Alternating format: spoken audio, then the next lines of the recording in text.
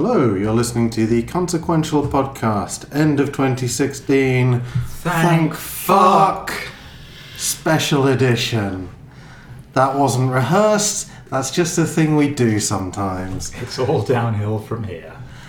So we're going to go over, each of us has picked our top 3 comics from this pig fucker of a year.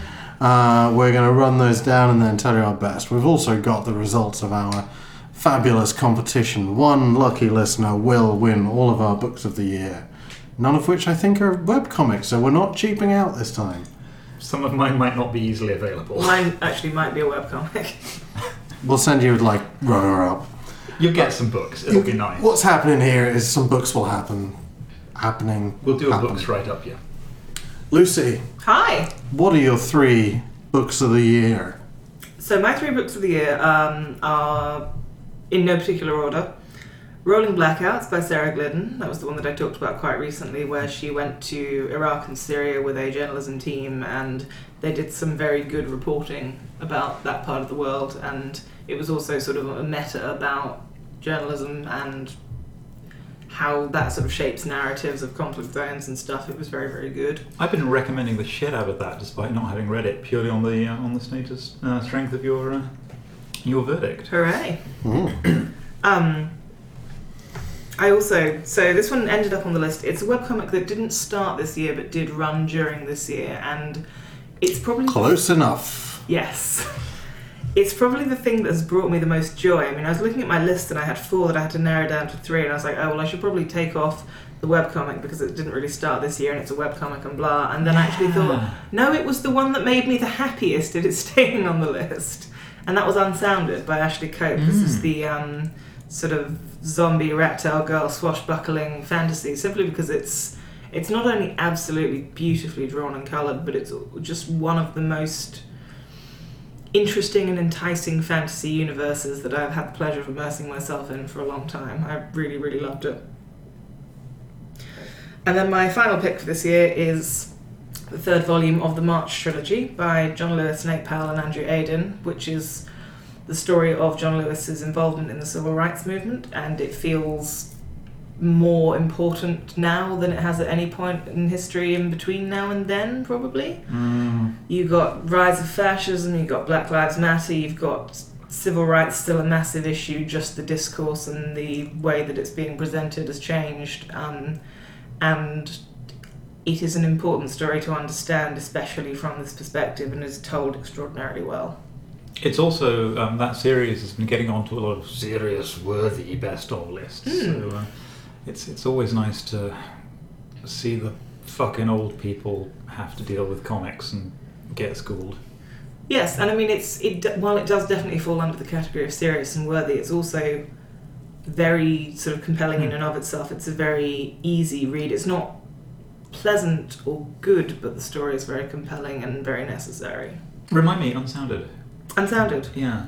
We've covered that before, I think. Yeah, on the Fantasy Comics. Is that the one with the girl in the distant ruined city, or am I thinking something No, else? this is the one with the girl who's got a sort of zombie attendant, and her dad sent her off on a quest. We may actually be thinking about the same thing. Her dad sent her off on a sort of slightly doomed quest, and they find out that there's they get involved in sort of the political intrigue of these neighbouring kingdoms, and all that sort of thing. Okay. Roger, what about you? Well, gosh. Okay, so this was a really tough one for me. It came down to the wire. I read a lot of stuff that I kind of enjoyed. The things I really loved this year were all ongoing series that started last year, pretty much. So I was almost all of my favourites are still good. The same. I've had a lot of very good. Finding brilliant has been harder this year. Well, you're probably going to come to this maybe, but there was a thing where sort of a couple of years where it seemed like everyone was spinning up new books, and now they're still writing their new books. So by the slightly arbitrary rules we've set ourselves of sort of it came out this year, or we've talked about it as a distraction or whatever. We already told the nice people about the ones that came out last year, eh? Oh, quite. And some of them are still running and some of them are still great. Inexplicably Canadian. Or your money back. But no, I found some things. I'm going to be a little cheeky, and I'm just quickly before I get to the three that I really liked. I'm just going to quickly sneak in a mention of the Broken Frontier anthology. Oh yes, that was really good. Which was just so fucking good. Like probably the best anthology that's passed through my grimy little fingers. And that just didn't make it in, not least because, it's kind of an expensive hardback, and I didn't want to have to give someone it as a best of year prize. I was going to say that's very fair, but no, it's not. You're a deeply unreasonable man. No. I mean, there's a couple of other reasons. One is that there are a couple of, I genuinely do think the other things I picked out were a bit better, but it's kind of touch and go. It's always... An anthology is only ever as good as the worst bit of it. But sometimes it can feel as good as the best one. This is what made it difficult, right? Like, you leaf through it, you think, this is amazing. Oh, this is not amazing. Anyway, so I went with non-anthology books because it's just fucking easier. And one of them's a bit contentious, actually. These aren't in any kind of quality order, but I will come to that last. So, For the Love of God, Marie by Jade Sarson. Yes. Which I think I mentioned talked about last time. And we interviewed her on the Thought Bubble cast. Lovely person by all accounts. Nothing to do with the vinegar. You've met her. I'm whiffling. Jeez. Do you want content or not? I mean, you were there when you interviewed her. I was very hungover. Ostensibly. That's very true. hungover. That's true. Just about there. I had the clanks. No, so this is, just to kind of quickly recap, this is a story of Marie, all the Jacket Blood and stuff says sort of free spirit, which is fair. She's a is fairly... that code for promiscuous, but we're not judging? Yeah, pretty much. Okay. Well, no, everyone is fucking judging. The book is about everyone judging her for it and her being like, the kind of the structural joke is that she's taken the whole God is love, you should love everyone edict as a Catholic schoolgirl a little bit too far to heart and decided to fuck everyone she thinks is interesting. And over the course of the book evolves this to a reasonably complex personal philosophy and deals with the consequences of it, and particularly the consequence of that attitude not fitting very well into the cultural mores she's moving through. So it moves from the 60s through to the 90s or so. She meets a bunch of interesting people, has some fairly complex stuff go down in her life. There's a bunch of slut shaming, there's a bunch of racism, there's a bunch of stuff. Reasonably happy ending with a bit of sort of foofy metaphysical stuff. A little frisson at the end. It looks great. I think when I talked about it last time, I talked about the colour coding. Yes. It does the paper stock background shift thing, a bit like Light in My Shadow. It does sort of colour accents. There are some things like her guy she's with, or is it Prashad, something like that. I'm so bad with names, but his umbrella is colour coded as sort of this bright gold, as are the glasses of a girl she's seeing at one point, and her own flowing golden hair. You get the sort of, there's a colour palette for each era, but also some inflections of colour with the mood of the piece. Colours played against each other. It looks lovely. It looks that style we're seeing a lot of at the moment, which is people that cut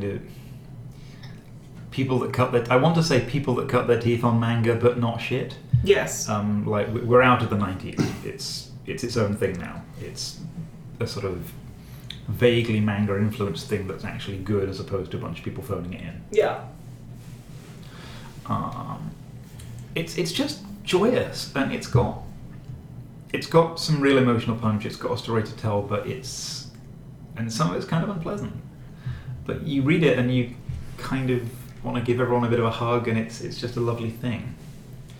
I'm fairly sure I spoke about it better on the previous podcast, and I keep meaning to review it for the site. I also really enjoyed The Nameless City by Faith Erin Hicks, also coloured by Geordie Belair. What isn't? And it's one of those wonderful things which is sort of an all ages book that is literally all ages as opposed to patronising written at kids. It's weirdly cinematic. It's got this 3-act structure and a bunch of stuff that...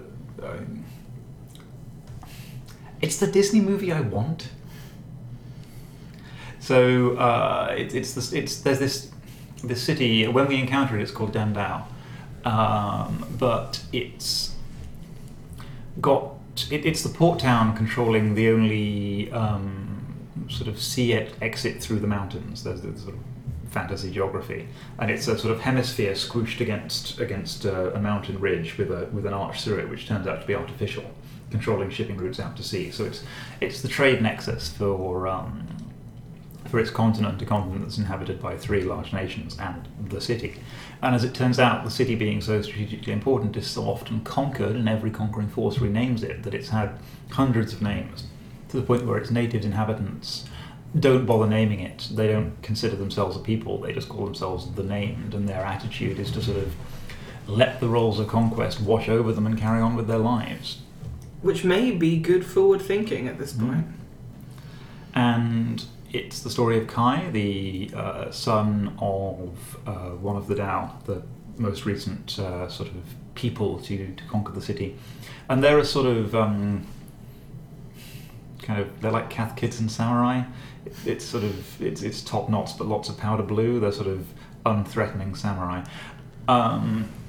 They've got an aggressive military culture, but they're all drawn a little bit too cute for it to quite stick. But it does work. It really works as a visual identity. They fit together quite neatly. I think it's partly because we're dealing with their teenagers, not their soldiers. I think also it's one of those things where it's the past in some nebulous way. Yeah. Armies are not that big. Individual warriors count in a huge way. It's got that thing going on. And he meets a street kid from the city who calls herself Rat, and they form a hesitant pseudo-friendship, and she basically teaches him parkour. I'm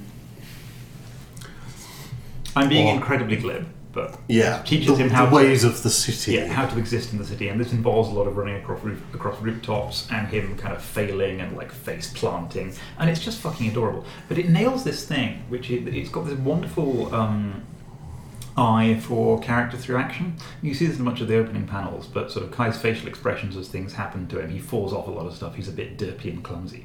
Rat is absolutely not. And then he gradually picks it up. So some stuff happens and he has to do a run through the city to get back to a thing in time. And so you've got that classic sort of cartoony structure of conquers adversity, uses the skill he's learned to save the day, finally makes the jump that he couldn't make. But it's done with this tremendous lightness of touch and delight to it.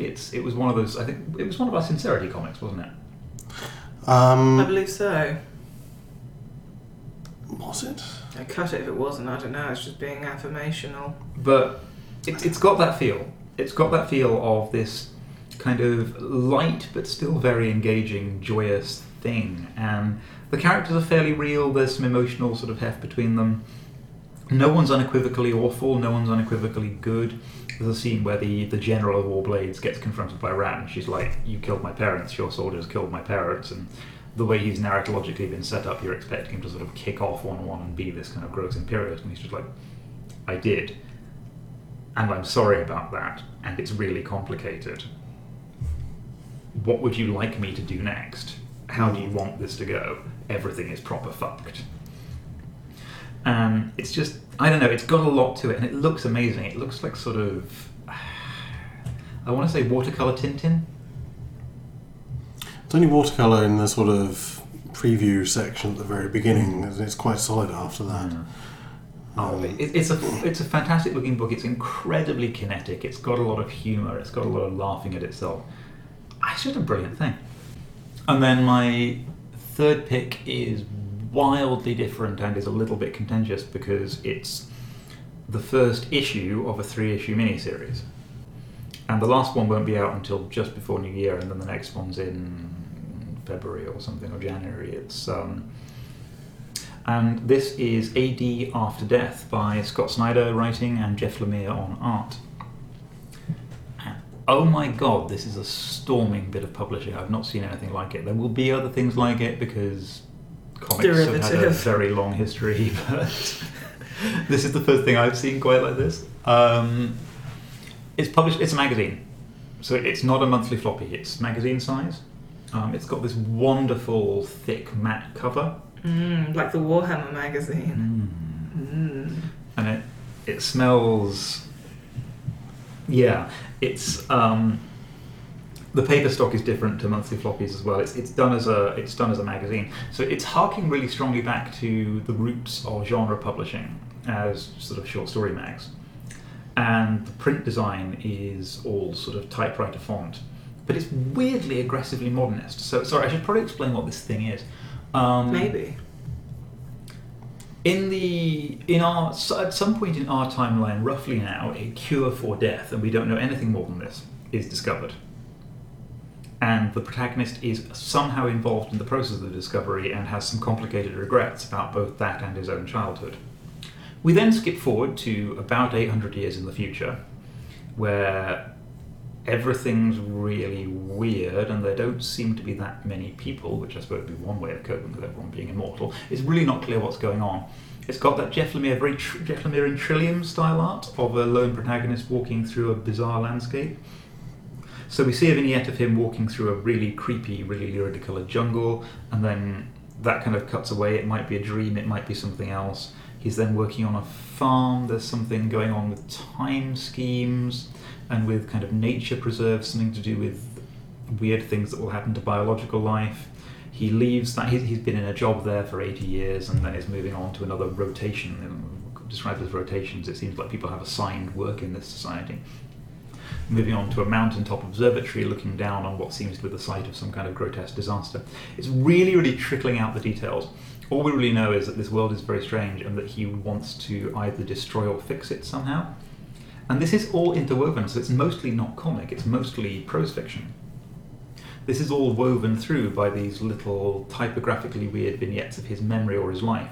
And it tells this, so it starts with this acute childhood story of a family holiday to Florida, where it just everything goes horrifyingly wrong. And I read this and I couldn't put it down. It's got that thing that, I don't know if you read the back matter for Witches, where Snyder is talking about going through the woods as a child. And he writes the thing exquisitely well, which is the recollection of childhood, retaining the childhood experience, but with a sort of semi-ironized adult gloss. Like, he's very good at articulating the ironic advantage of remembrance. Mm-hmm.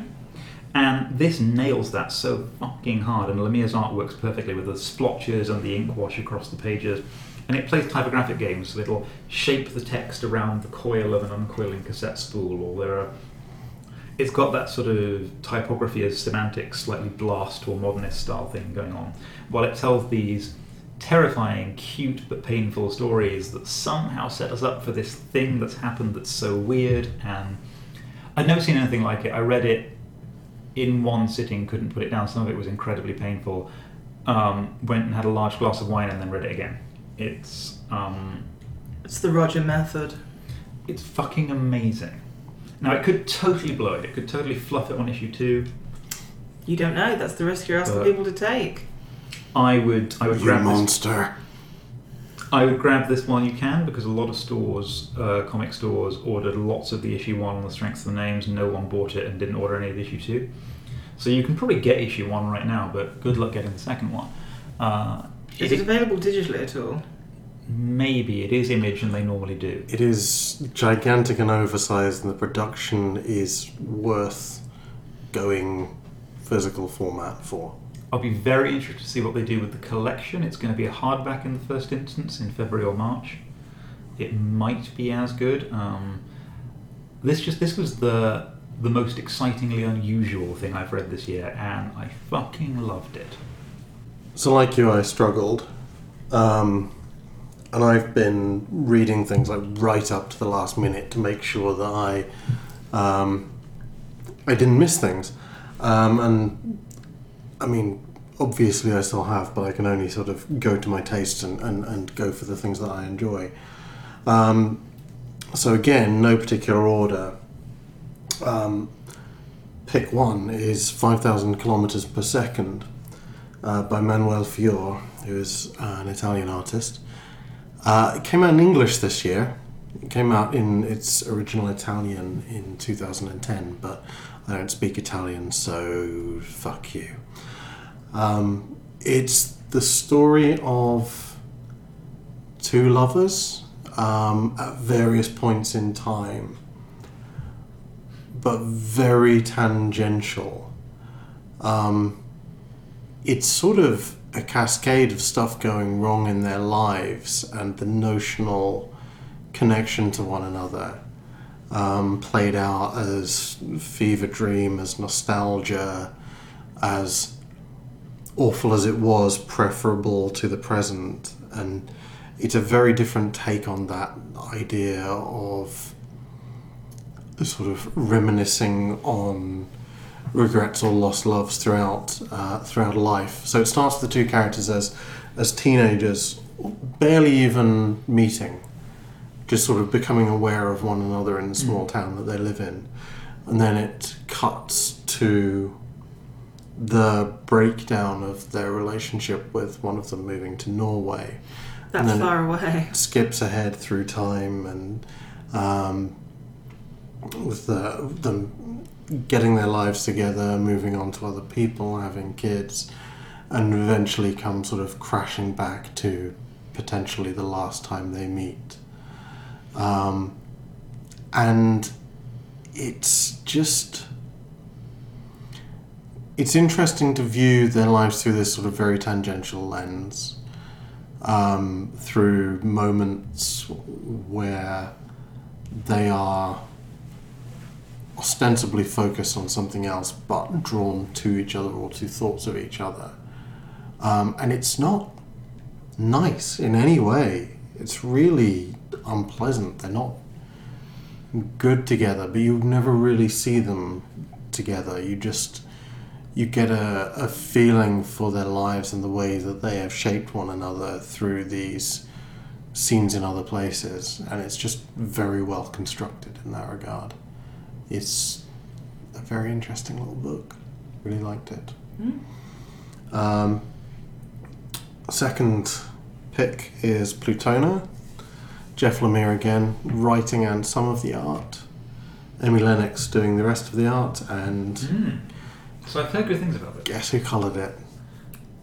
Clayton. No. Geordie Belair. Woo! Plutona is the story of kids finding a body in the woods.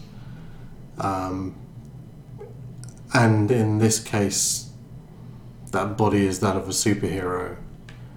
And it's the Stand By Me thing of mismatched kids having a adventure and having something that suddenly throws them into making decisions that they should never have to, and you see how their various different lives lead them to react to that. So you have a kid who's using it as an excuse to hook up with the girl they wanted to hook up with, resentment that causes with others in the group, the superhero groupie who thinks he's going to get powers from being in contact with the body,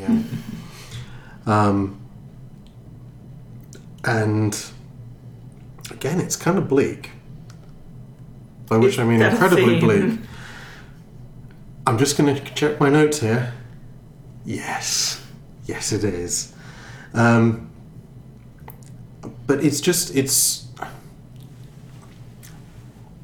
it's not something new. It's riffing on a story that's been told many, many times. The body in the woods is almost trope at this point. Like the porn. Yes, it's like the porn, except it's a corpse. Yeah, less sexy unless that's what you're into. Which is a metaphor for which? Just don't talk to him anymore. Best not to. No. And it's something that I'd ignored for a while. I wasn't expecting to like it and was thinking that it would be too close to things like Stand By Me. But it does that really well. The characters are well drawn. They feel slightly more than archetypes. Like you don't have the jock, the nerd. You have things that exist within this world of superheroes. And you have really one of the better takes on a queer character that I've seen this year.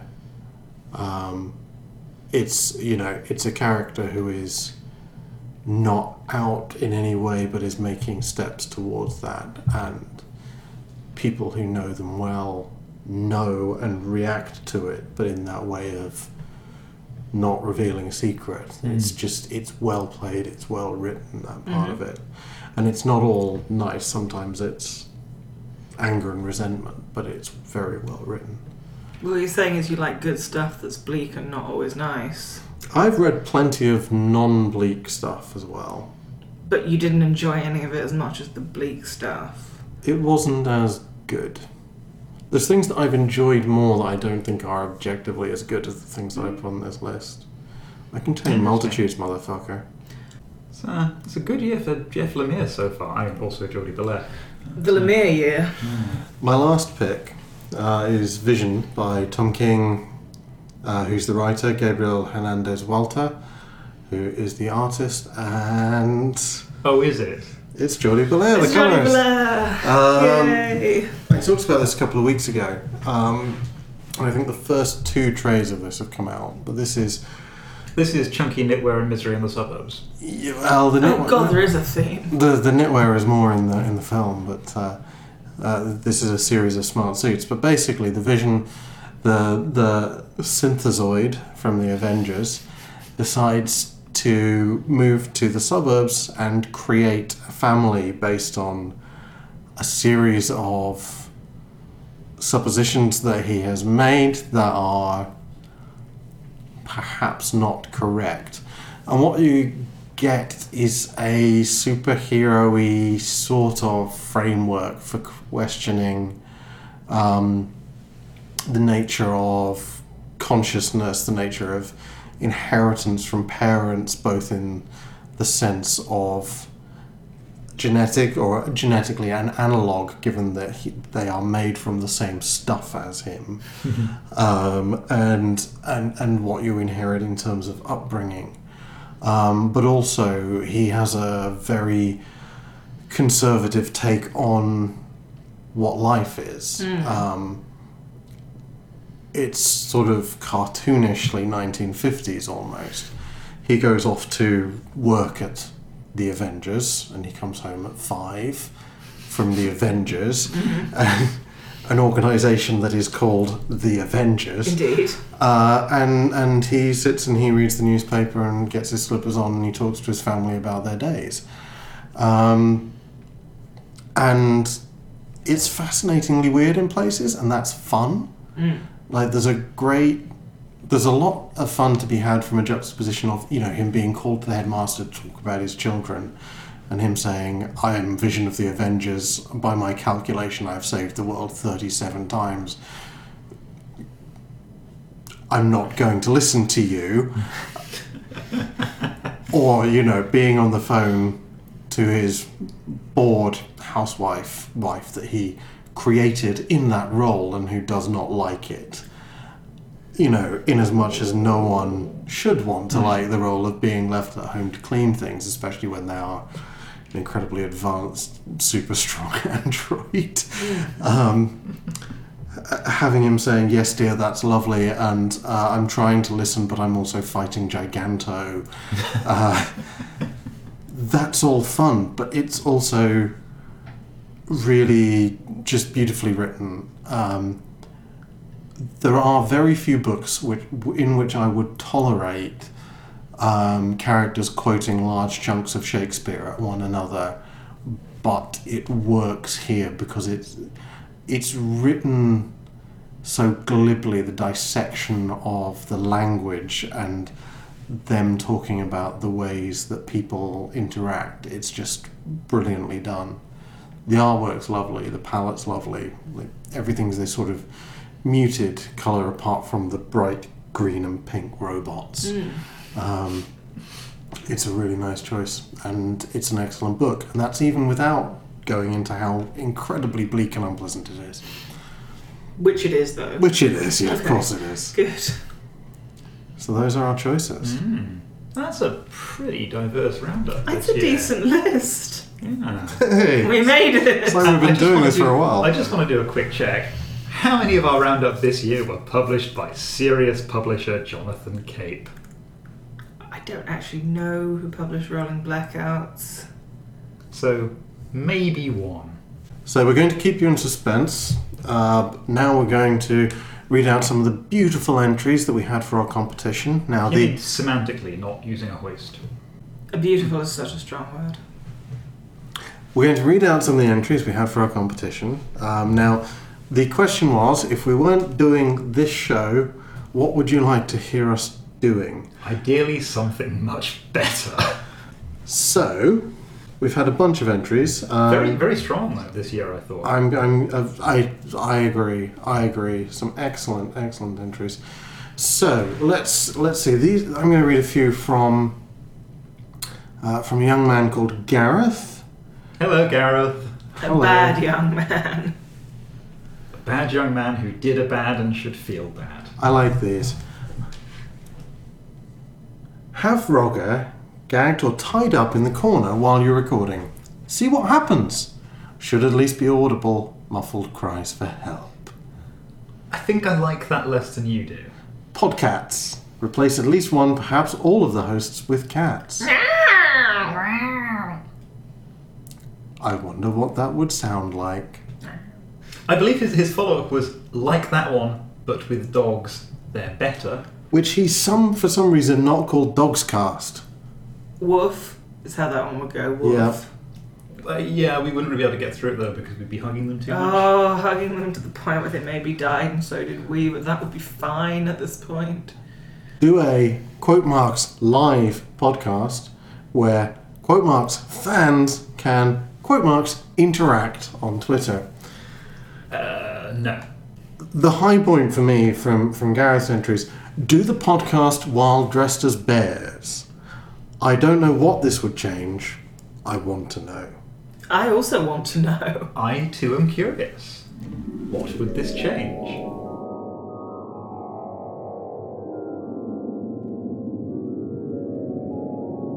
Well, I mean, as I said, you don't really get a lot by way of what you might consider genuinely literary modernist comics. If you cleave to something like Peter Gay's definition, The Lure of Heresy, where you're explicitly reacting against but appraising the culture that's gone before, the neoclassicism, the kind of investment in the cultural roots of the medium, this kind of takes it and runs with it, but also spoofs it around a bit. And I think that's quite. I think that's quite. Fuck a bear. Not a bear. I'm just wearing a bear. Oh, bears! Don't fuck a bear. They'll eat you while you're fucking them.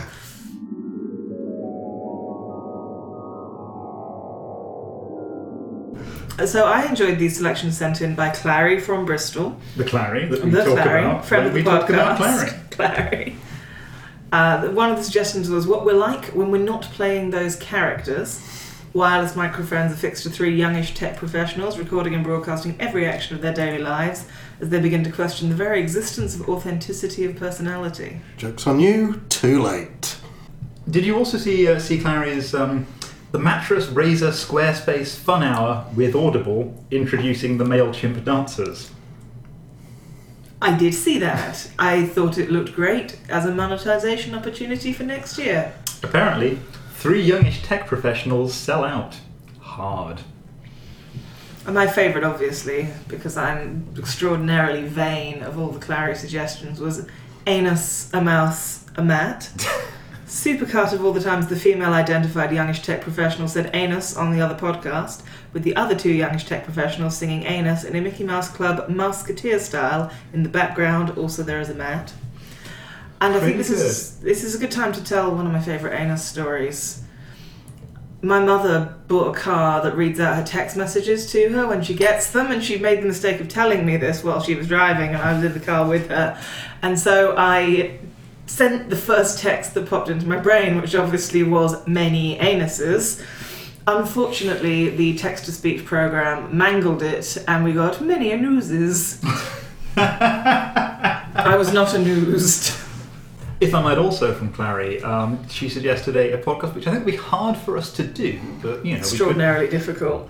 Drop the shoe, drop it, Jesus fuck, drop the other shoe. 3 youngish tech professionals talk sincerely in an emotionally healthy way about a variety of topics, until the listener becomes a sentient ball of stress cramps from waiting for the emotionally distancing payoff of them saying something absolutely horrible in an ironic way. But it never comes. It never comes! We also had, for the avoidance of disappointment, some people took this seriously, and that's just kind of brilliant because they had some really good ideas that we're totally going to steal in the new year. So Harry wrote in with Short Comic Showdown, which is a kind of pitch where the idea, I think, is to explain the biggest comic you can using as few pages of it as possible, and then having someone judge the winner. So the winning comic is pitched based on, say, number of pages used, or the judge's understanding from it, or how much they want to read it. And he came up with a bunch of variations, sort of genres and things you could do. And I really love this idea of incredibly economically trying to explain why something's good. So whilst it sort of it might lack the sort of key element of taking the piss out of us, it well, yeah, I'm just nicking it. I think we're just going to do it. I would like to see what the smallest number of pages you could use to, for example, explain Cerebus, and just say, quite funny here. It's sort of a Conan spoof. Weirdly misogynist. This carries on for 3,000 pages. Interesting. I think there's some good stuff in there. Al writes in with seal or no seal. There are a series of large crates. Lucy has a Noel Edmonds style beard drawn on. I do, it's true. But I grew it wasn't drawn. Dave is our contestant. In a break from the original concept, we hear the banker, Roger, who offers no deals, just insults. Half of the crates have seals of various species and sizes. Will Dave win the cute, fluffy baby grey seal, or will he win the massive, angry, hungry bull elephant seal? There's only one way to find out. Arr, arr, arr. Teal or not teal? No. No. No. No. Real or no real? Confusing Scottish country dance music format that should never ever be made. I agree. Yeah. How about, sorry, veal or no veal? He did also say that. He did. Yeah, I was trying to gloss over that one. Because it was horrifying. Because it was in no way elaborated upon. Thank you, Al.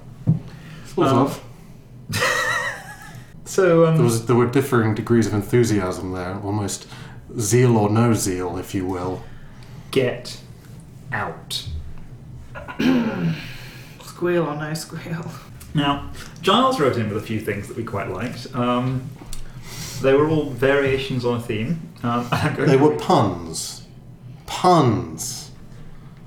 Barely. Like elves, but slightly more to do with the show. Sequential consequential. You start with the first comic ever made. I don't know what that is, probably something racist with Jimmy Olsen in it. You're the experts. And then you carry on from there until you get to the end. Boom. Job done. Tricky. I mean, that's quite a recording schedule. Well, we're not busy next year, are we? I mean, the world's going to end. We'll have some time to spare. Indeed. Consequential. This is pretty much the same, to be honest, except Hart has to record over the phone from prison because he's in prison. That is going to happen. That seems plausible. I'm not gonna... You did all those crimes. No spoilers. Consequenthal. Weekly updates on your imminent victory in the war with the hated Khaleds. The best part is that the special guest is Davros. Me consequential. Self-explanatory. Is that self-explanatory to Not everyone for here? me, no. I've got no fucking clue what he's talking about. Well, the Mekon is the Don't villain me consplain. from Dan Dare. So I expect the podcast would mostly take the form of yelling, "It's Dan Dare! Seize him!" I can do that. Yeah, okay. I'll go with it. You could probably shout anus a bit as well. I think it would be on. Anus!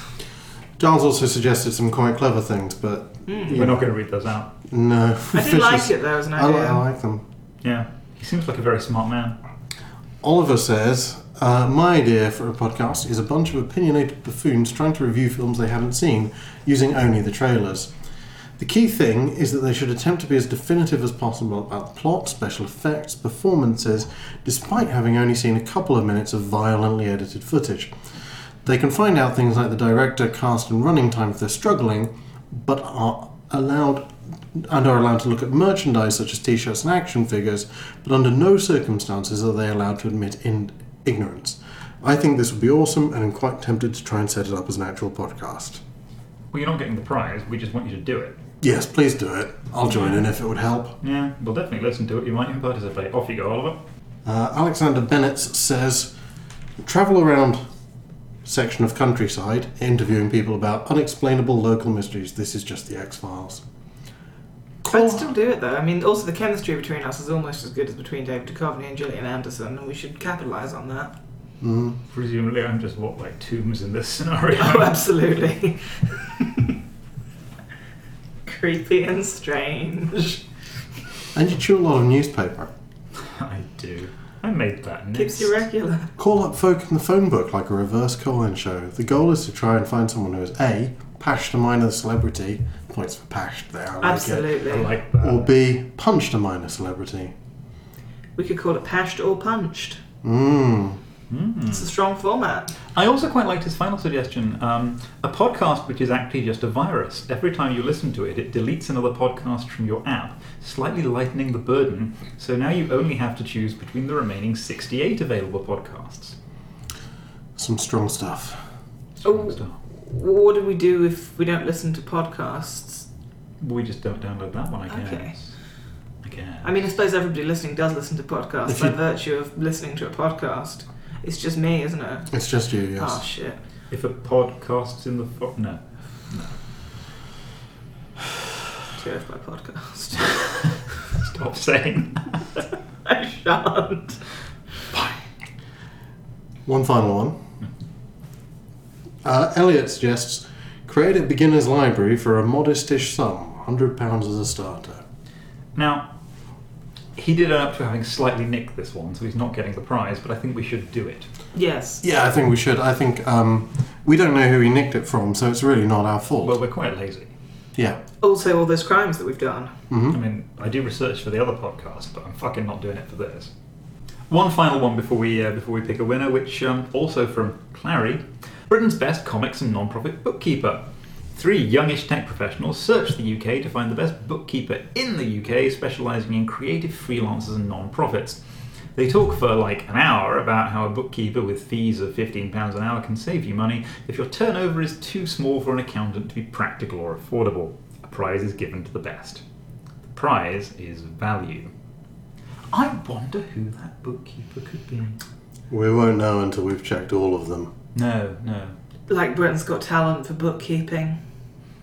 Yes, but the output is much duller. It's just sound financial advice. Some books which have been kept. Yes. I hear some good things about, what was it, difficulty with primates.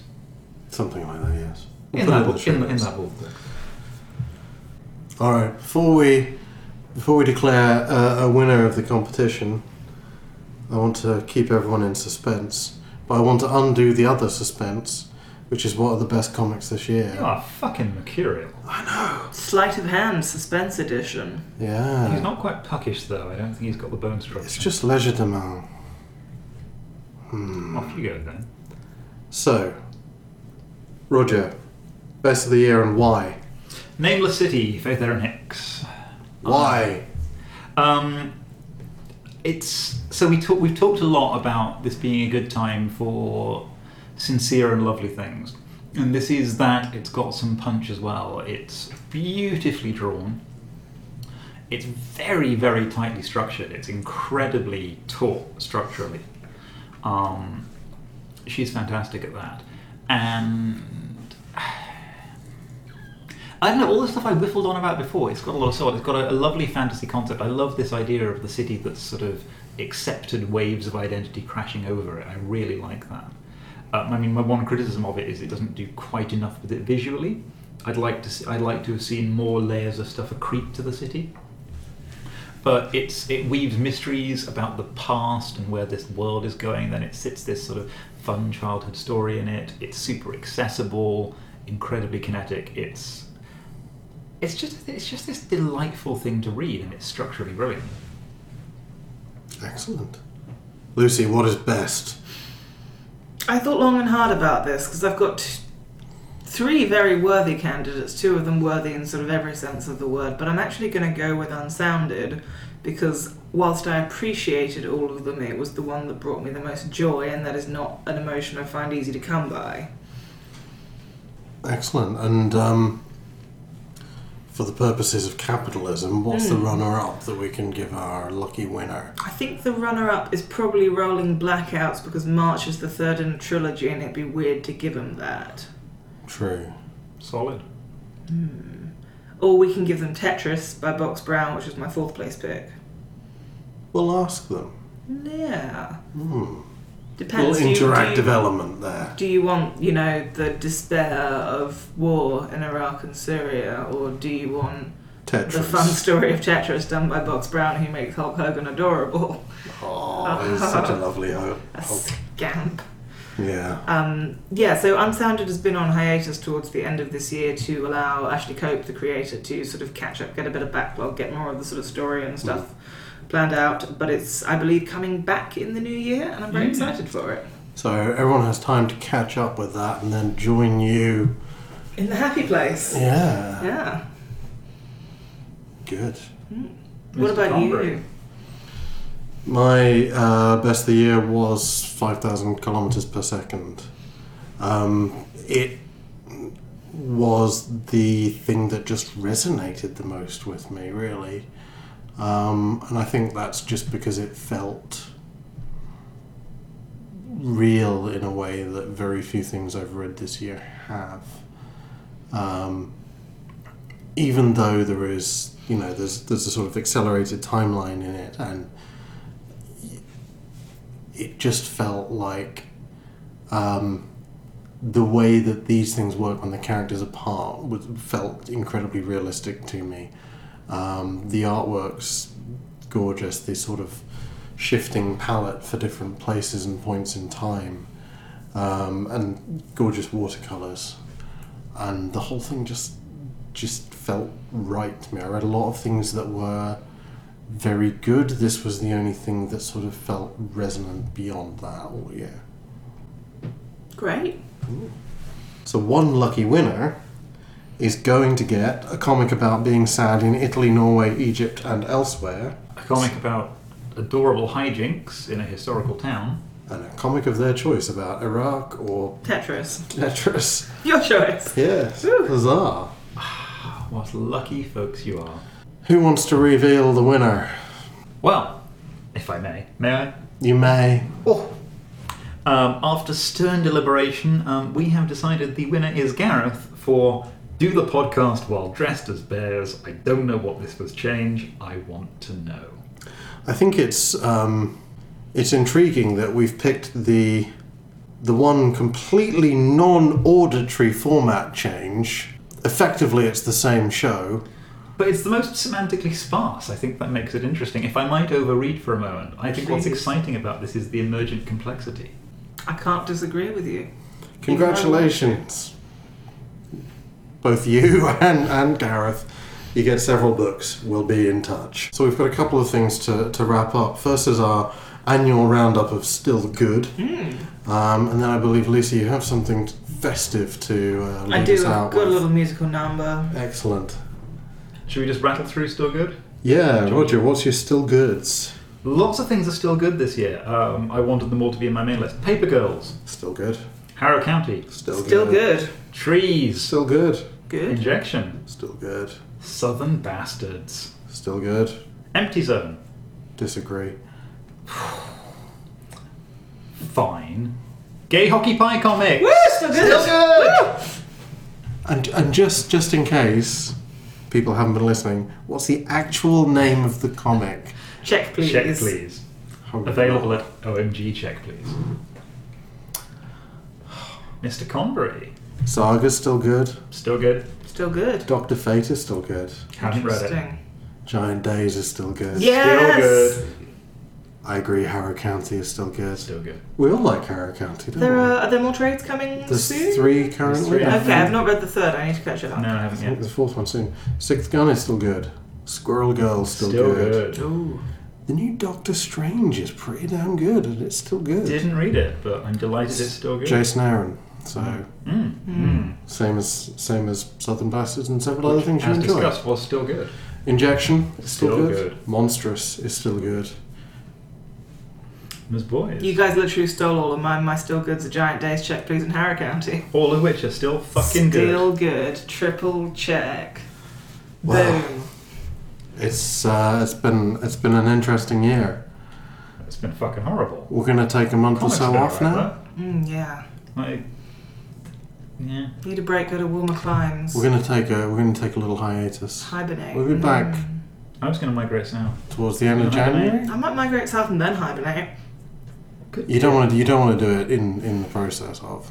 No, when I get Is there. that kind of like a siesta? I'll just sort of like warm up and then have a little snooze. Yeah. That sounds good. We're gonna go and do a bunch of reading and then we'll come back. Yeah. Steal some of those Won't be podcast long. ideas. Won't be long. Lucy, you want to lead us out? We'll say goodnight. Bring it home. Bring it on home. On the first day of Christmas, my anus gave to me an anus in a bum tree. That's literally as far as my concept went, so I'm going to stop there. Honestly, I wish I checked what you were gonna do. What did you think it was going to be? I expected subtlety. Merry anus. A merry anus duel. In 2017, she's not gonna say it at all. Be the arsehole you want to see in the world.